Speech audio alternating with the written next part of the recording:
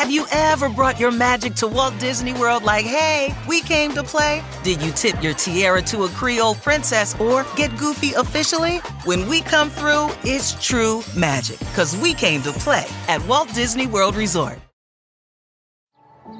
Every day, our world gets a little more connected, but a little further apart.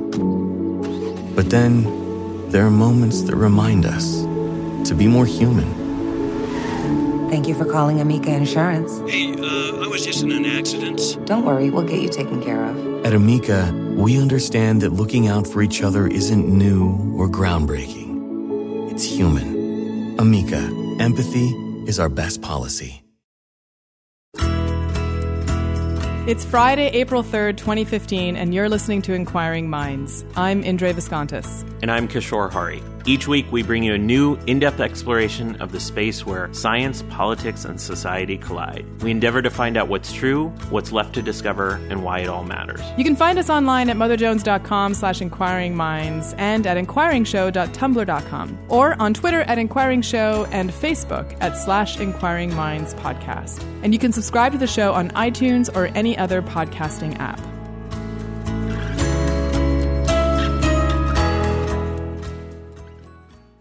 This episode is sponsored by Ex Machina. A24 presents this sci-fi thriller directed by the writer of Sunshine and 28 Days Later. The Telegraph calls it bewitchingly smart science fiction, and the Daily Mirror declares it's an instant classic. Starring Oscar Isaac, Domhnall Gleeson, and Alicia Vikander. Ex Machina opens in select theaters in New York and LA on April 10th. More cities and theaters every week after that.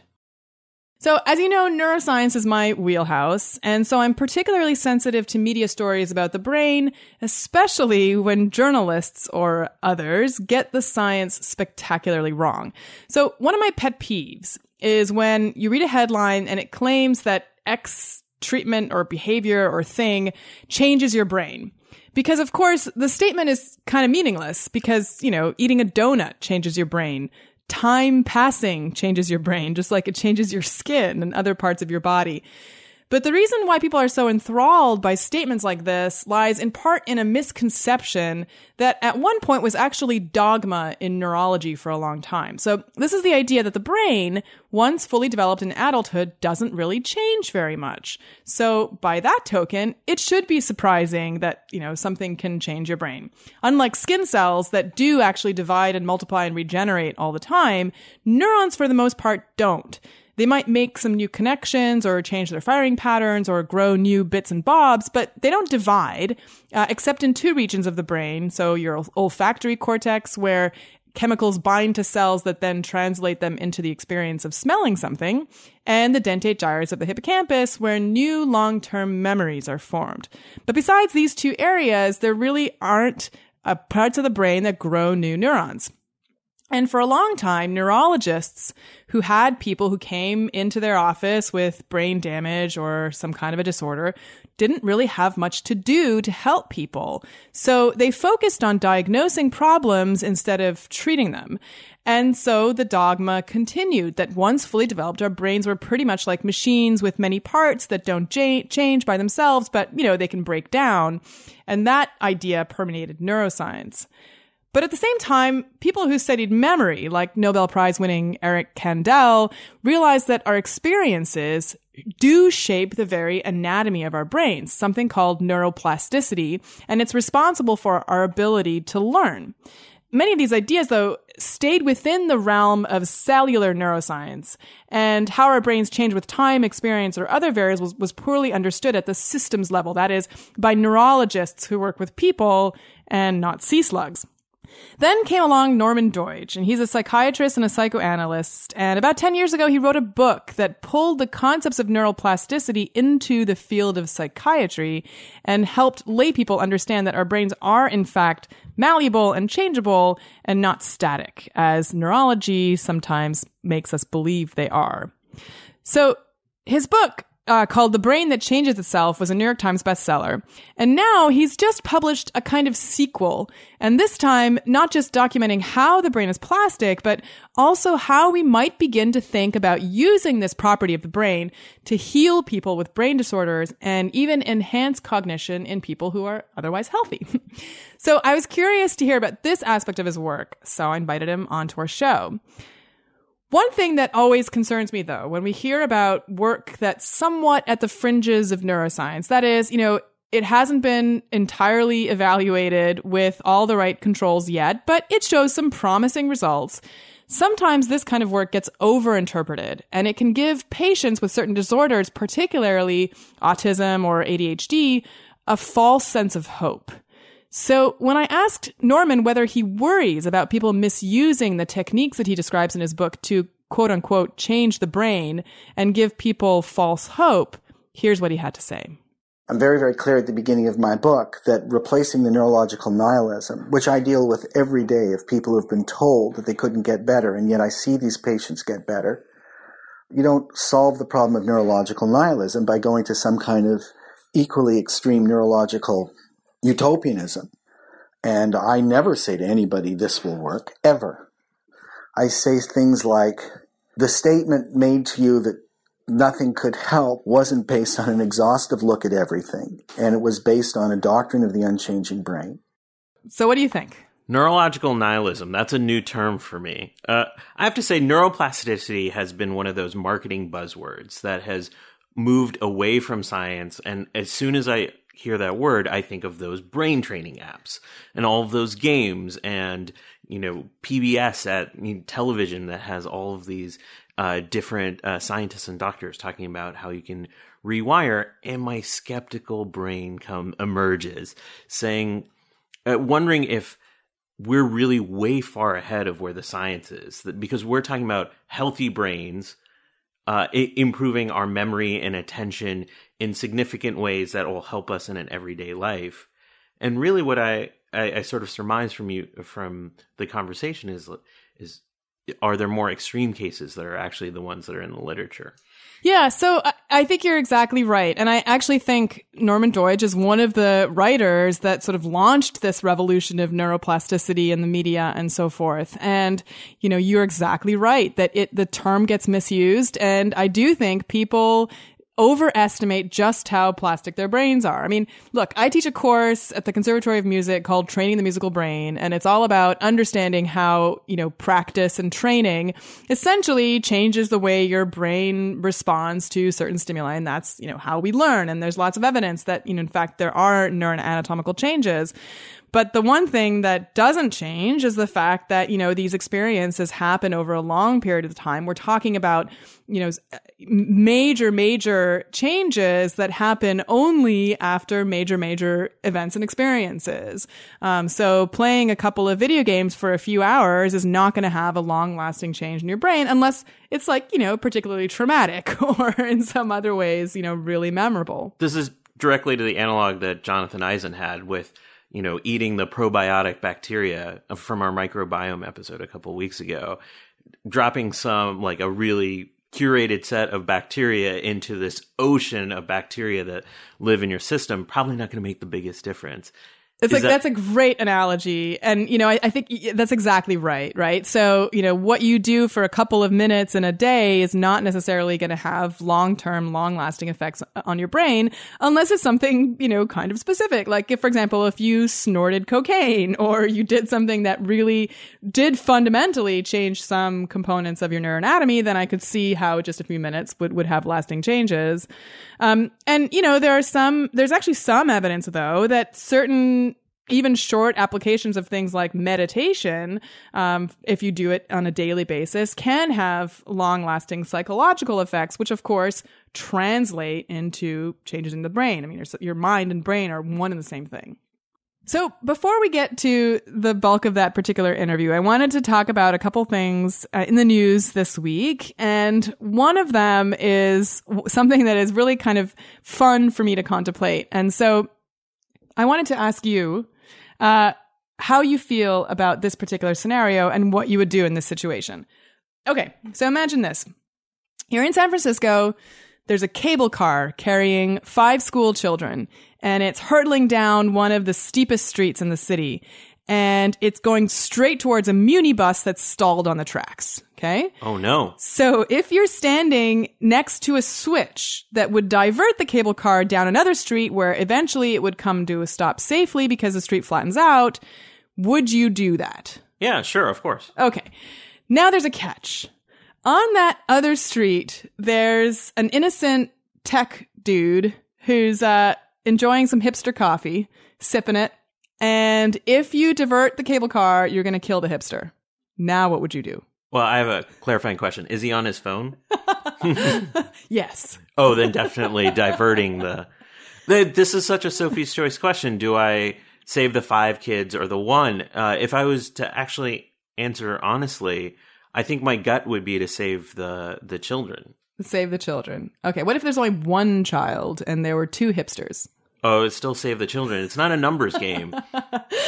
So here we are with a moral dilemma, right? So, and traditionally, this was a philosophical sort of sacrificial dilemma, and the philosophers came up with this idea that if you did choose to kill the hipster for the children, you're really acting in what they call a utilitarianism fashion. So, you are looking for the greater good in the situation rather than simply following some kind of rule-based moral reasoning. So psychologists love this, problem, and they took it as a kind of, gold standard moral reasoning indicator. And so what they would do is they would say, if you do choose to kill the hipster, or, in some cases it's like an innocent, some other person, then you are utilitarian in terms of how you have your moral reasoning. And if you don't, then you're kind of a moral absolutist. And so, which means that, you're kind of not very evolved when it comes to moral reasoning. You're sort of lower on the totem pole in terms of that evolution. Oh, poor tech worker. He's really getting it. So, right. So the problem, though, is that when neuroscientists then who study moral reasoning put people in the fMRI scanner and make grand conclusions about how the brain's moral centers are activated based on this interpretation of the trolley problem, we come up with a bit of an issue. And it turns out that a few Oxford philosophers who, I guess, were annoyed by the psychologists who were doing this work tested the moral reasoning of people who do, in fact, choose to kill the hipster, right? And they wondered whether these people were really morally superior than the people who chose to just not do anything. The answer was, of course, yes. It turns out it didn't work out so well for them. So some people who chose this route also tended to show antisocial tendencies. That is, they had less empathy, less aversion to cause harm. So they scored high on questions in which they were asked if they would actually, in real life, kill the hipster. They said, actually, yes, I would. So they aced the psychopath test and they flunked the empathy test. So apparently these Oxford philosophers are saying that this trolley problem is better suited for discovering psychopaths than for identifying brain regions that are involved in moral reasoning. Oh, the next time I see a Muni bus stalled in the middle of the street, I think I'll think differently about it. Yeah, so interesting interpretation, I think, now that we know what other correlates have on this behavior, we kind of need to go back to a lot of those neuroimaging studies and really ask ourselves, what can we conclude from the brain regions that are active in people that choose the kill the hipster solution rather than the don't do anything. That's just bizarre. Yeah. So now that we have to sort of go back and reinterpret all these fMRI studies, what's been on your desk? The most interesting news story that I came across this week was about sniff and smell detection. Uh-huh. You're familiar with the notion of dogs can have a much more developed sense of smell than humans. Of course. And it's up to 10,000 times, if not more than that. Scientists are having actually a hard time determining what the sensitivity is. But, we use dogs to sniff out drugs at airports and for bomb detection. And what researchers in South Africa have found out is that elephants actually have a finer developed sense of smell than dogs. Wait, so this is surprising? I mean, an elephant's nose is its most, dominant feature, right? So I know we've talked about sense? this in the past, but it's not the size of the nose. They actually evaluated it across a lot of conditions. So they found that an elephant actually has 2,000 genes all coded for smelling, which is twice that of dogs and 5 times of that to humans. And they found that the elephants in these tests were actually very good at detecting TNT and trace amounts of TNT. And they conducted a 2-year study, and the elephants did not miss the TNT once over a 2-year period in that entire test. And before you think, oh no, airports are crowded enough. You're going to bring an elephant into the airport? Really what the goal is to develop a better biodetector for agents. Because right now, the way they have to use a automated detector around TNT is they have to put it right up against the potential object that contains it, which is very dangerous. So they're looking at ways to actually extend the distance between the object they're testing and the actual detection device.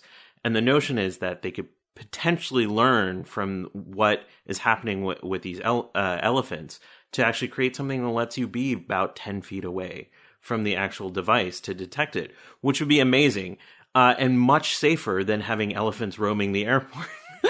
Yeah, I would imagine so. And elephants' smell has been studied for a long period of time. And I think one of the more interesting studies that I heard about around this issue is that there's elephants that have a relationship with a certain tribes in Kenya, and they're able to actually tell the difference between 2 sets of tribes just based off of their smell. Wow. It makes me wonder whether there is an association between the elephant sort of highly evolved sense of smell and the fact that they seem to be relatively social creatures. So they're one of the few species that do things like have ceremonies and rituals to bury their dead, for example. And they seem to have, emotions around this and so forth. And, I wonder if there's a connection between, there's this heightened sense of smell. I mean, do they have sort of hormonal ways or pheromone based communication between each other? Do we know? I don't know the answer to that. But before our listeners go run out and hug an elephant, I will remind them that over 200 people a year are killed by elephants. 200 humans a year are killed by elephants. Wow. in run-ins in the wild. So don't go hug an elephant, but be impressed at their sense of smell. Wow, that's as many people as die from food allergies every year in the U.S. Did you know that? No, I did not. A little mini factoid for you. Things you learn when you have a baby. Okay, with that, let's take a short break, and we'll be back with my interview with Norman Doidge. This episode is sponsored by Ex Machina. A24 presents the sci-fi thriller directed by the writer of Sunshine and 28 Days Later. The Telegraph calls it bewitchingly smart science fiction, and the Daily Mirror declares it's an instant classic. Our producer had a chance to watch an early screening of this movie, and he loved it. They crammed in a ton of interesting science, and if you're at all interested in artificial intelligence, you'll probably really like this movie. It stars Oscar Isaac, Domhnall Gleeson, and Alicia Vikander. Ex Machina opens in select theaters in New York and LA on April 10th. More cities and theaters every week after that.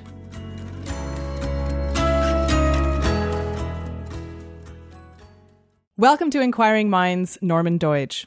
Thanks very much for having me. I have really enjoyed both of your books. And in your first book, you introduced lay people to a concept that's been percolating in neuroscience for a while, but hadn't really been brought into mainstream thinking. And this is the notion that the brain is not static in adulthood, that in fact it's plastic or malleable. So let's start there. What is it that allowed us to understand that the brain is actually plastic, and what do we mean by neuroplasticity? Sure. Neuro is for neuron, the nerve cells in the brain and nervous system that do a number of things, but particularly fire electrical signals. And plastic means changeable, adaptable, and modifiable. And neuroplasticity, as I define it, is that property of the brain that allows it to change its structure and function in response to activity and mental experience. So it's something the brain evolved to do, and It's a property of the brain, and its discovery is revolutionary. It has revolutionary implications because the mainstream model of the brain for at least 100 years was that its circuits, it was seen as a kind of a machine with parts, an electrical machine. And the circuitry of the brain was seen to be hardwired, certainly after early childhood. And that metaphor of hardwiring has influenced how we understood what the brain was capable of clinically and even in our own lives and culturally, because the implications were that if you were born with a hardwired brain and it was in some ways damaged, there was nothing you could do. If you had cerebral palsy or were born with a learning disorder or a stroke or some kind of traumatic brain injury later in life, you had to learn to work around it if you could. And the only change that the brain was seen to undergo was degenerative change with age. Your brain, we now discover, actually requires activity to maintain itself, and it's far more likely to waste away from underuse than it is to wear out from overuse. So it's the machine metaphor.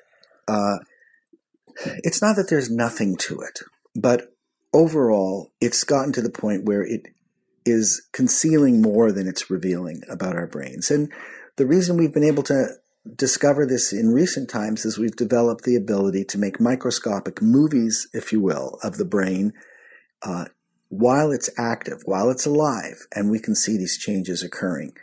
And so one of the things, though, that we should note, too, is that brain cells are not like skin cells that regenerate all the time and, continue to divide. There is some truth in the idea that, after maybe even the first year of life, the vast majority of the brain cells that are going to be in your brain are now alive and there. And the things that change are the connections between them, not the cells themselves, because otherwise, how would experience sort of be able to influence our life for years and decades and so forth? Mm-hmm. Well, it is true that, the brain is different than other organs in the body. 100 years were spent looking for stem cells or baby kinds of neurons in the brain, and by some of the finest neuroanatomists around. And we failed, or they failed. The Royal We of Science failed. But in 1998, we did discover that there are some areas of the brain, and including the very important area of the hippocampus, which turns short-term memories into long-term memories, that does have stem cells and does produce new cells. But the overwhelming majority of these changes are, as you correctly say, going on in the networks that form, unform, and reform in the brain by changing the strengths of the connections between individual brain cells. There may be other areas where plasticity applies. I do want to say that. It's very, very important for people to know that it's not as though we've cracked the neural code and know exactly how it works and know exactly how thought is produced by the brain or changes. There's a lot of things we still don't know about the brain. And some would argue that plasticity exists at multiple levels in the brain. When you think or when you learn a new skill, it changes the connections in the brain. So we can see those changes there. We can also see changes in the supply to the neurons in terms of blood.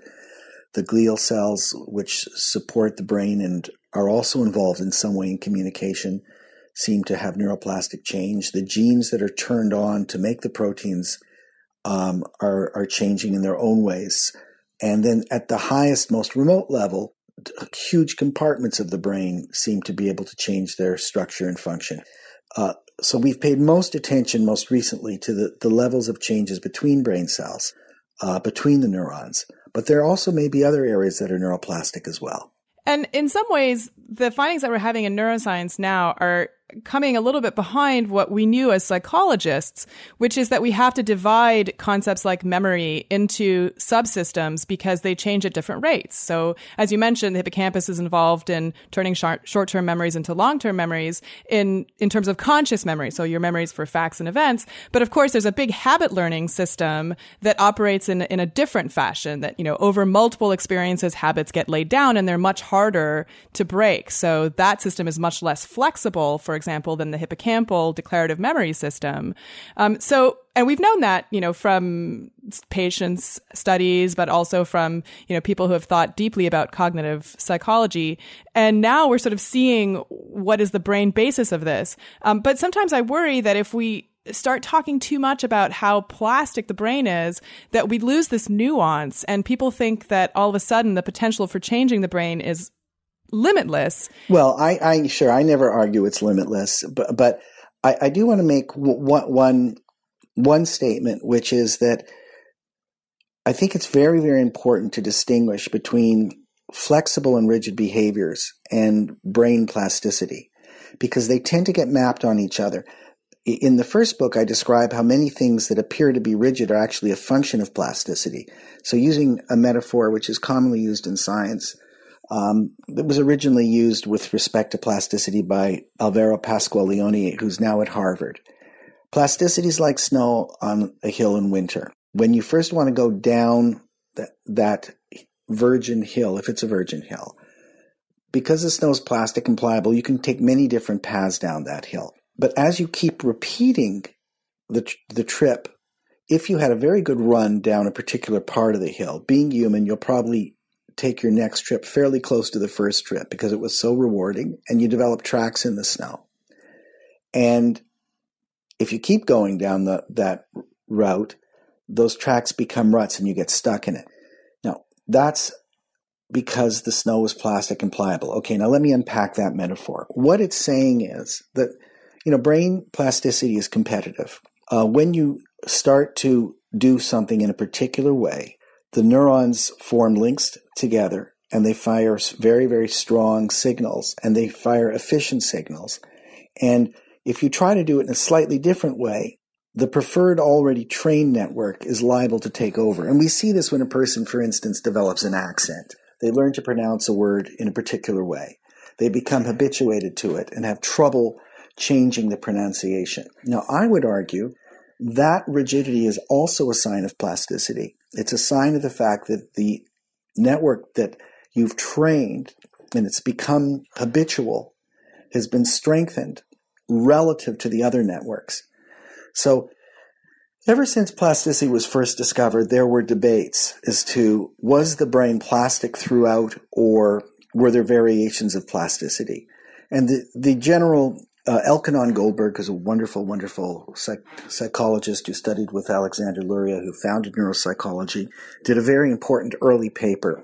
And he argued originally that the cerebral cortex, which is the thin outer layer of the brain, which we often link up with higher mental functions in some way or another, was more plastic than the internal parts of the brain that are deeper in it, which seem to be involved with survival.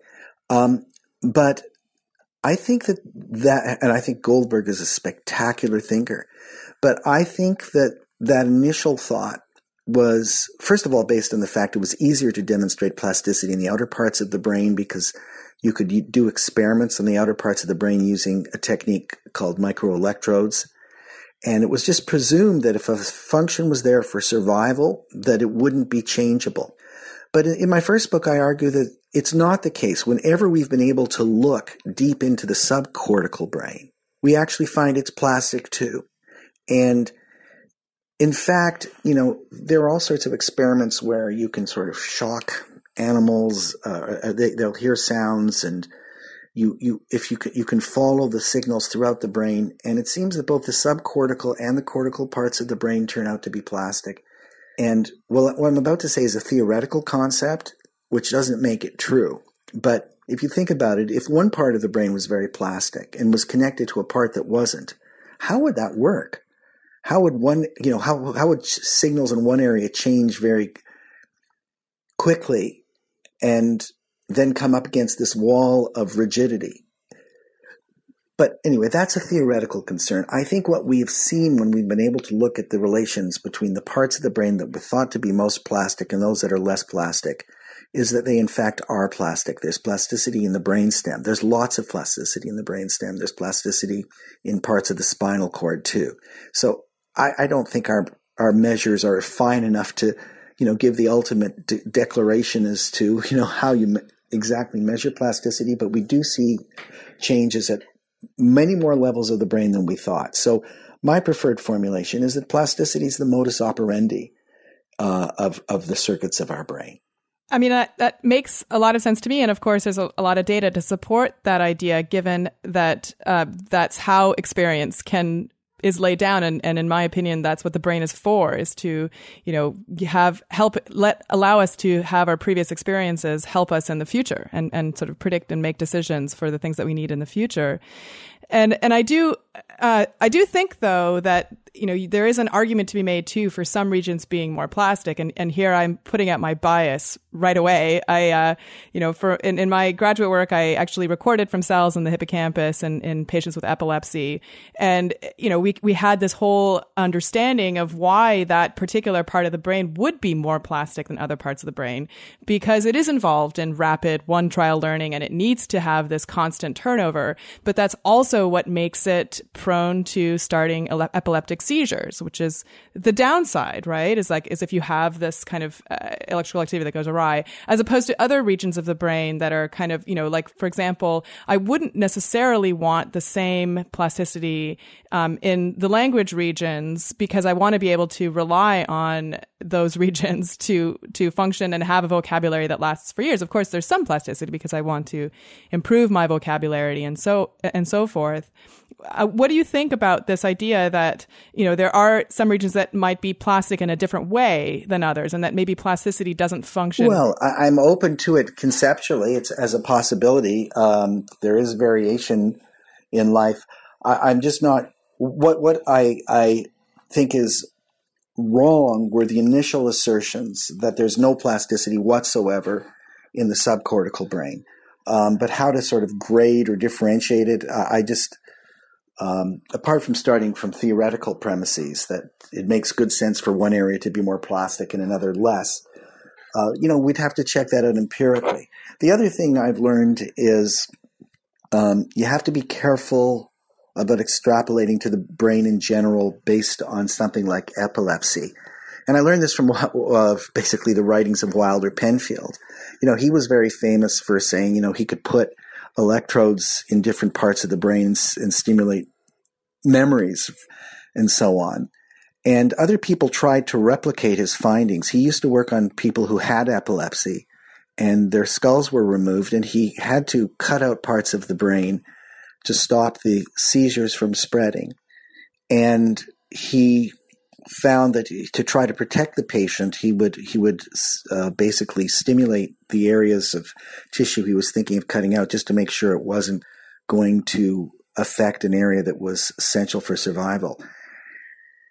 And, in these famous experiments, he could touch a part of the brain and make the patient move a part of the bodies, or touch another part of the brain and they'd have a sensation. But he found that he touched certain parts of the brain and they would have memories. When people tried to replicate that, they said they couldn't replicate it. And his position was, I never said that could happen in a, quote, normal brain. It was happening in epileptic patients because they're different. So I think that tells us something really interesting, which both bolsters what you're saying, but then makes one stand back, which is that there might be some kind of enhanced plasticity, if you will, in epileptic brains. But then the question is, can we generalize to everybody else's brain from that? But listen, your work sounds very interesting to me. Well, we're here to talk about your work, but yeah, in a different forum, I'd be more than happy to continue the conversation to that end. And of course, we do have our own views of how generalizable our data were. But I want to get back to, talking about your second book now, which touches upon something that I think has always been very hard in neurology for a number of decades. And that is that because we didn't understand exactly how the brain changes, when there was injury to the brain or degeneration, a neurologist really kind of had a very difficult job. They could diagnose the problem, and figure out where it is and what's happening, but they didn't have a toolbox really to fix it or to help treat the patients.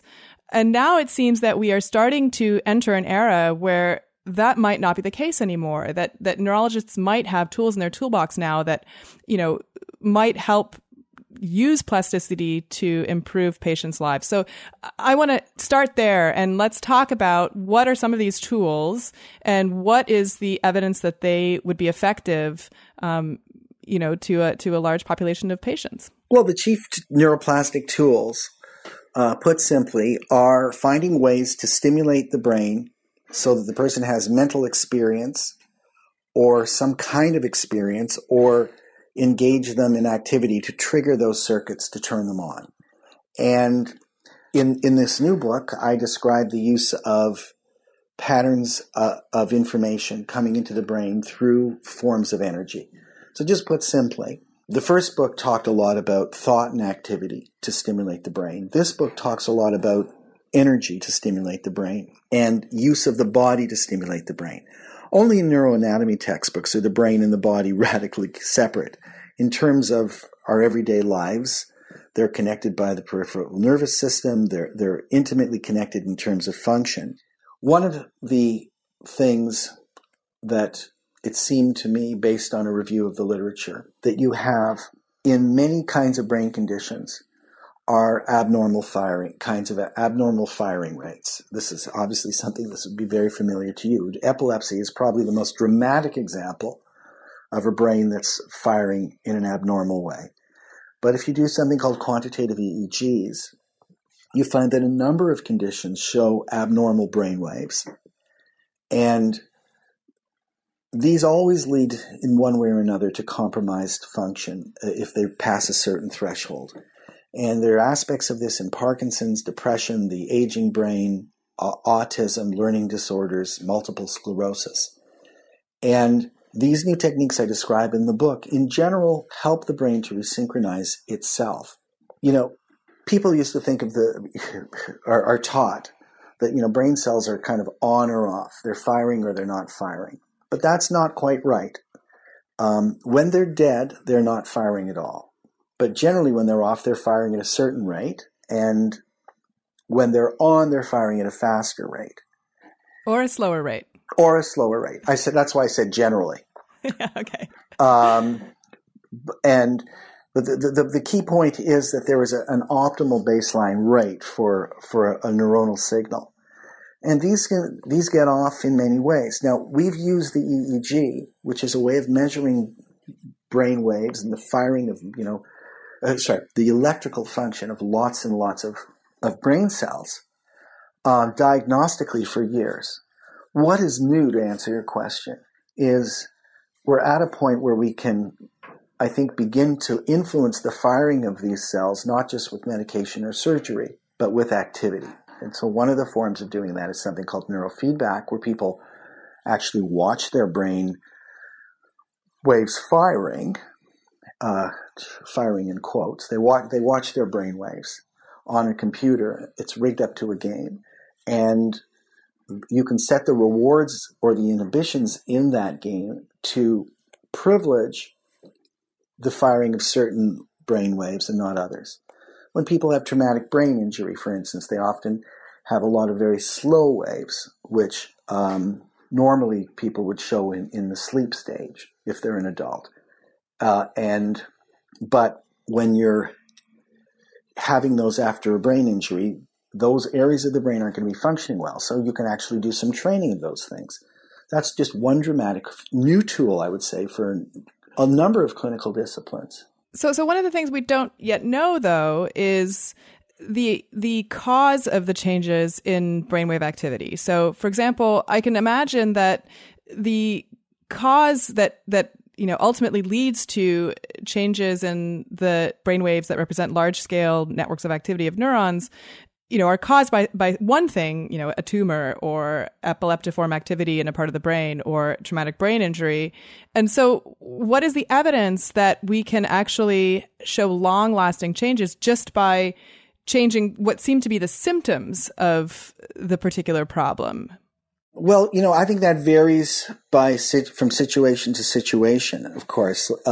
But just to take this neurofeedback example, there's just a lot of data, and the American Academy of Pediatrics has officially recognized that, the evidence basis for using neurofeedback for attention deficit is every bit as good as the evidence base for Ritalin.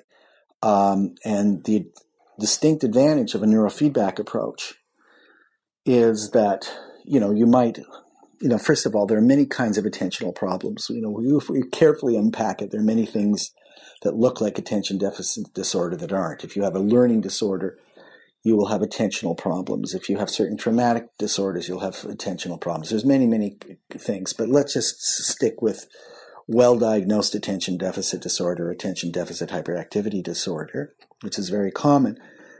You might do something between 40 or typically 40 to 60 sessions with neurofeedback, and you train yourself to control that gear shift of attention, and you won't need medication for the rest of your life. Or in certain cases, you'll need much less.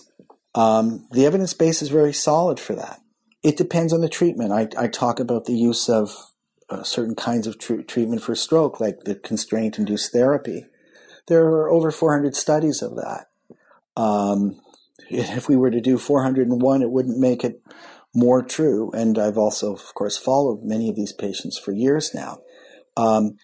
Other of the treatments I described that are on the cutting edge, because mostly I write about cutting edge things, by definition, there aren't going to be as many studies. Some of the areas I write about have had a lot of studies of them, but because they're so outside the paradigm, which was this doctrine of the unchanging brain and the general disbelief that the brain could change, people didn't pay attention to the studies. There's over 2,000 studies of low intensity, clinical trials and so on, of low intensity lasers, which are the use of certain light frequencies that heal tissue, not like in James Bond where Goldfinger's going to cut James Bond in half with a hot laser, but these non-heat emitting lasers that are very, very effective. And I've seen traumatic brain injuries and strokes improve with these things, and many other conditions improve with these frequencies that seem to go affect living tissue at many levels, but they seem to help the mitochondria in particular, which are these little energy powerhouses in each of our cells, to perform better or normally in dormant circuitry, which is underfunctioning. So it's sort of like, the question is, what is the evidence? It's sort of like, does medicine work? It's a very, very broad question, and for some things amazingly well, for some things not so well, and so on and so forth. But what neuroplasticity has done is it's opened up a new kind of treatment, a new family of treatments that are non-invasive, which is wonderful, which use energy and information and even thought and activity to sculpt our brain circuits. And in the first book, I was just trying to bring these things together just to make people understand that all these people who are working on this, who weren't always talking to each other, by the way, because when you work outside the mainstream paradigm, you're kind of working on the sly. A lot of these studies were done off grant because the supervisors and the granting agencies didn't believe the brain was plastic. But in the first book, I tried to establish that the brain is not simply fixed all the time. In this book, I'm working to try to,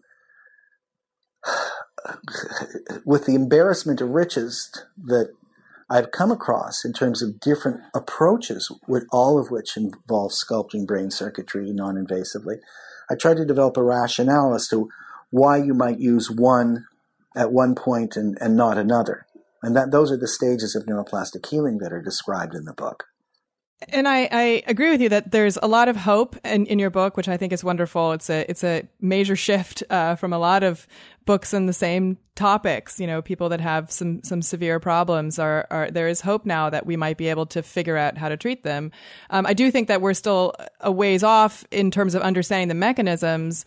Well, we don't even understand how the neural code works. I mean, there are many very neuroscientists. There's so much that we've learned in the last little while. It's easy to sort of skate over some of the fundamentals that we don't understand. I don't believe, first of all, we even have a good definition of mind. All the definitions that are provided in textbooks, when I look at them closely, are not definitions proper. They're really descriptions.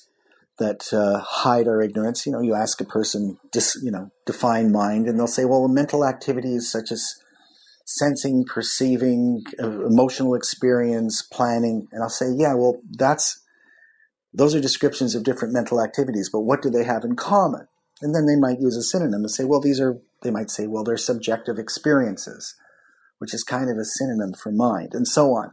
And that's okay, actually, as long as you recognize it, because the question, what is mind, is not very different from the question, what is consciousness? And this is one of the three huge unsolved questions in modern science. What is life? What is the universe? What is consciousness? And whenever we have one of those big unsolved questions, the word in the question, life, mind, universe, is by definition the thing that we haven't yet bounded or completely figured out. And so in neuroscience, yes, there are lots of mechanisms. What we know is that what we refer to as mind or mental experience or activity, whatever those things mean, what we are trying to evoke when we use those words, can change brain structure and function. Exactly how it does it, we don't know. And there's certainly been, examples of treatments that have been successful and used for decades in psychiatry and neurology that we don't really know the mechanism for. So one thing I'm thinking of is ECT, electroconvulsive therapy, for the treatment of severe depression. We don't know how it works, but it works for patients that have no other option. But one of the things that worries me a little bit is if I'm a parent of a child, for example, that has autism, there are a lot of bits of information out there that are not based on science about treatments that might help. And especially in those kinds of populations where you have a lot of emotions and vulnerable patients, I worry sometimes that people can take what we don't understand and run with it and give people false hope. So if I'm such a parent, how can you help me navigate the information that's coming at me and decide and figure out which of the treatments really are effective and which are just snake oil? Well, okay, so there's many, many things in your question. But I just want to say a few words about false hope.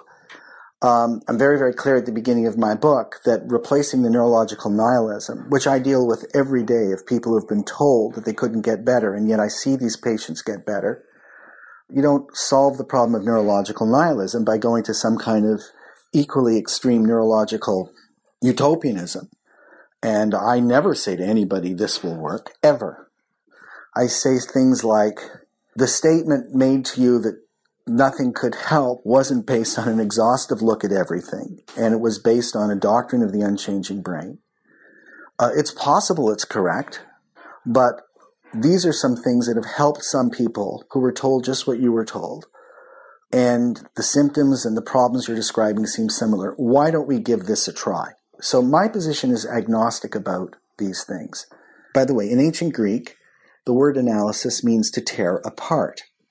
So if you have a heart problem, you go to a heart doctor. And if you have a kidney problem, a kidney doctor, and a brain problem, a neurologist, or maybe a psychiatrist if it seems more emotional and behavioral. Parents of kids with autism originally took their kids to psychiatrists because they had these obvious behavioral issues. But they began observing that their kids also had gastrointestinal problems in very high rates. And by the way, the empirical data shows that to be the case. And inflammatory conditions and skin problems and so on and so forth. Well, the psychiatrist would say, that's not my department. And they'd go off to the gastroenterologist and so on and so forth. Now, or to a nutritionist because they had very funny eating habits. Now, what those parents started to discover was that a number of their kids actually improved radically when they did some dietary changes. It varied from child to child, and it's not always the case.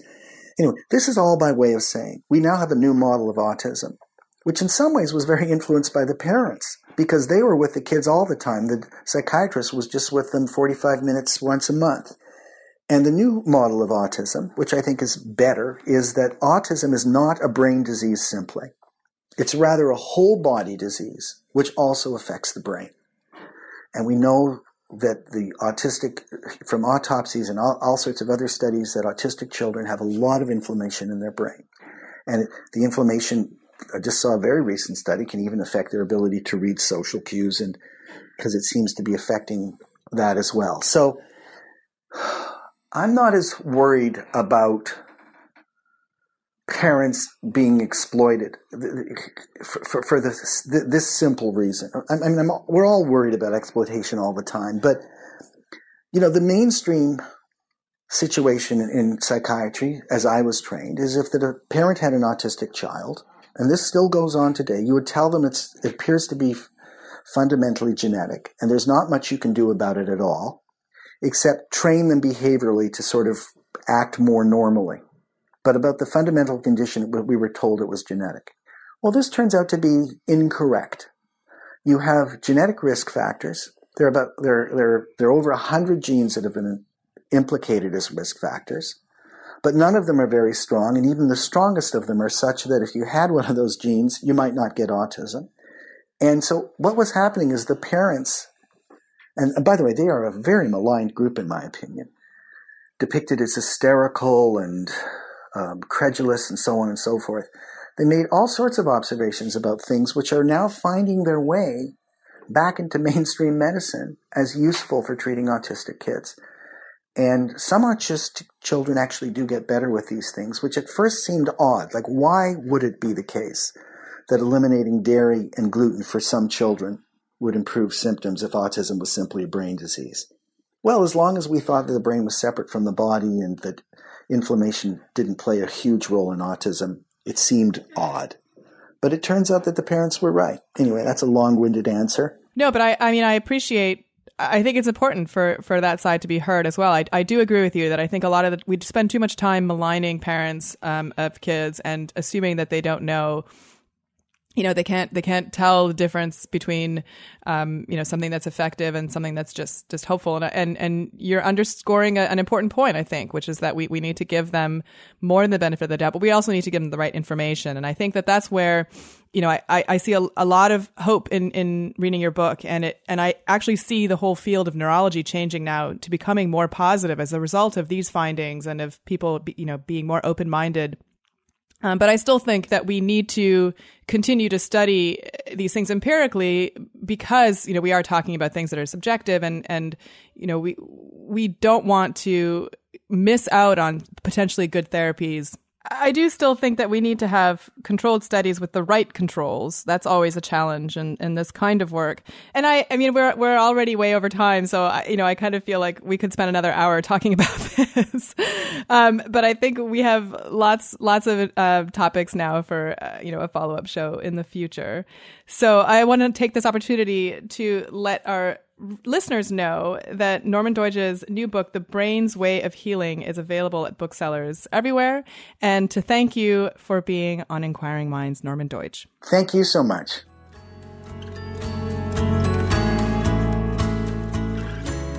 Do you actually think that neuroplasticity as applied to these games can actually benefit us? Or are we way ahead of the research? We're way ahead of the research. And, the biggest problem in brain training games is what we call transfer. So you can have near transfer and far transfer. And near transfer means if I do this task, then I might be able to get better at a very similar task, right? So, for example, if I learn to play the piano, maybe I can get better at some kind of keyboard sequencing, something like that also uses my fingers. That's called near transfer. And there's evidence that, these kinds of training programs do show near transfer effects. But the problem is that what we really want to see is far transfer. We want to be able to play a bunch of brain games and then remember what we need to remember when we go to the grocery store or find our car in the parking lot, etc. And these really are far transfer issues. And there hasn't been a lot of evidence that any of this neuroplasticity training that's available online and so forth really shows far transfer effects. Now, there are some companies who acknowledge this and they'll say, look, training your brain is like exercising. And so if you want to, improve a particular muscle group, like if you want to get bigger biceps, you need to lift weights with your arms. You can't just do a bunch of crunches. And to some extent, that's true.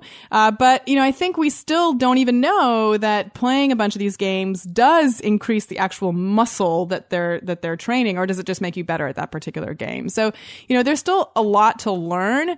what I think is exciting about a lot of these tools is that a lot of people are participating in them. So these companies like Lumosity, for example, have a massive database and so much information from people. Like all of a sudden they have a subject pool of millions of people, tens of millions of people, which psychologists have never had access to. So you almost have an epidemiology of the brain. Yeah. So to me, that's really some of the exciting parts. So, if you want to do some of this brain training stuff, I almost want to say, like, look, don't worry about what effect it's going to have, for you in the short term, but think about the science that we can get out of it. Think about what we can learn about the brain from your participating in these games. And, a lot of them are fun. So well, I think just get me my iPad now based on that salesmanship. The thing that resonated with me from the interview is when you talk about hope, the hope that I was most interested in that he talked about was about non-invasive methods to treat certain disorders, whether they be attention disorders like ADD or ADHD, because of the profound societal benefit that could have. Yeah, and I do think that that's something that's really promising. I'm not convinced yet that the tools that he describes in his book, neurofeedback and some of these other types of interventions really have been proven to be effective beyond placebo. The science is still in its infancy where that is concerned. But we've also seen in conditions such as depression, for example, that talk therapies that are, specific, like cognitive behavioral therapy, for example, can be just as effective and show the same neuroanatomical changes as a drug regimen. So, I think there's no doubt that we can have non-invasive interventions that have long-lasting effects and that do even change kind of these, what we think of as unchangeable parts of the brain. But we have to make sure that the ones that we do have are as effective, right? Because, it's a possibility, but we still need to evaluate them. And I think that that's one area that, we still need to be careful about, especially when we're designing experiments to make sure that we have the right controls. I always wonder if we're getting a Gladwellian bias, that we're finding a set of people that are participating in these studies to highlight as outliers. In some way, they have incredible willpower and they really stick with the regimen over a period of time. They select into these programs because they are already motivated and interested in some way. Well, I don't think that's necessarily the case with a lot of his patients. I mean, he has people coming in and people who have these diagnoses, autism or ADHD or depression or what have you. I mean, people come, they go to the psychiatrist and they have these disorders. And yes, I mean, even just going to the psychiatrist is a first step. So there's some self-selection there, but I don't think that that's a huge barrier. And I think that some of these non-invasive techniques that he's talking about really do have a kind of a medicine-like component. So, you actually go into an office, you get a treatment. So just in the same way as someone would go and do therapy or, go and get a massage or what have you, I don't think the bar is that high. So that's it for another episode. I want to thank you for joining us for this installment of Inquiring Minds. You can visit our website at motherjones.com/inquiringminds, and you can find us on Twitter at Inquiring Show. You can also visit our website at inquiringshow.tumblr.com, and you can find us on Facebook at /Inquiring Minds Podcast. You can send us comments, feedback, future guest ideas, or anything else you'd like to inquiringminds@climatedesk.org. And once again, this episode is sponsored by Ex Machina. A24 presents this sci-fi thriller directed by the writer of Sunshine and 28 Days Later. The Telegraph calls it bewitchingly smart science fiction, and the Daily Mirror declares it's an instant classic. Starring Oscar Isaac, Domhnall Gleeson, and Alicia Vikander, Ex Machina opens in select theaters in New York and LA on April 10th. More cities and theaters every week after that. Inquiring Minds is produced by Smarty Pants Adam Isaac in cooperation with the Climate Desk, a journalistic collaboration in partnership with The Atlantic, the Center for Investigative Reporting, The Guardian, Grist, Mother Jones, Slate, Wired, and The Huffington Post. Our music is provided by award-winning producer Rian Sheehan. And we're your hosts. I'm Indre Viscontas. You can find me on Twitter at IndreVis. And I'm Kishore Hari at Science Quiche. See you next week.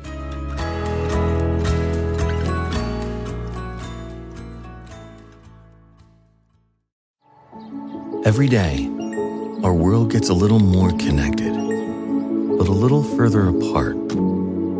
But then, there are moments that remind us to be more human. Thank you for calling Amica Insurance. Hey, I was just in an accident. Don't worry, we'll get you taken care of. At Amica, we understand that looking out for each other isn't new or groundbreaking. It's human. Amica, empathy is our best policy.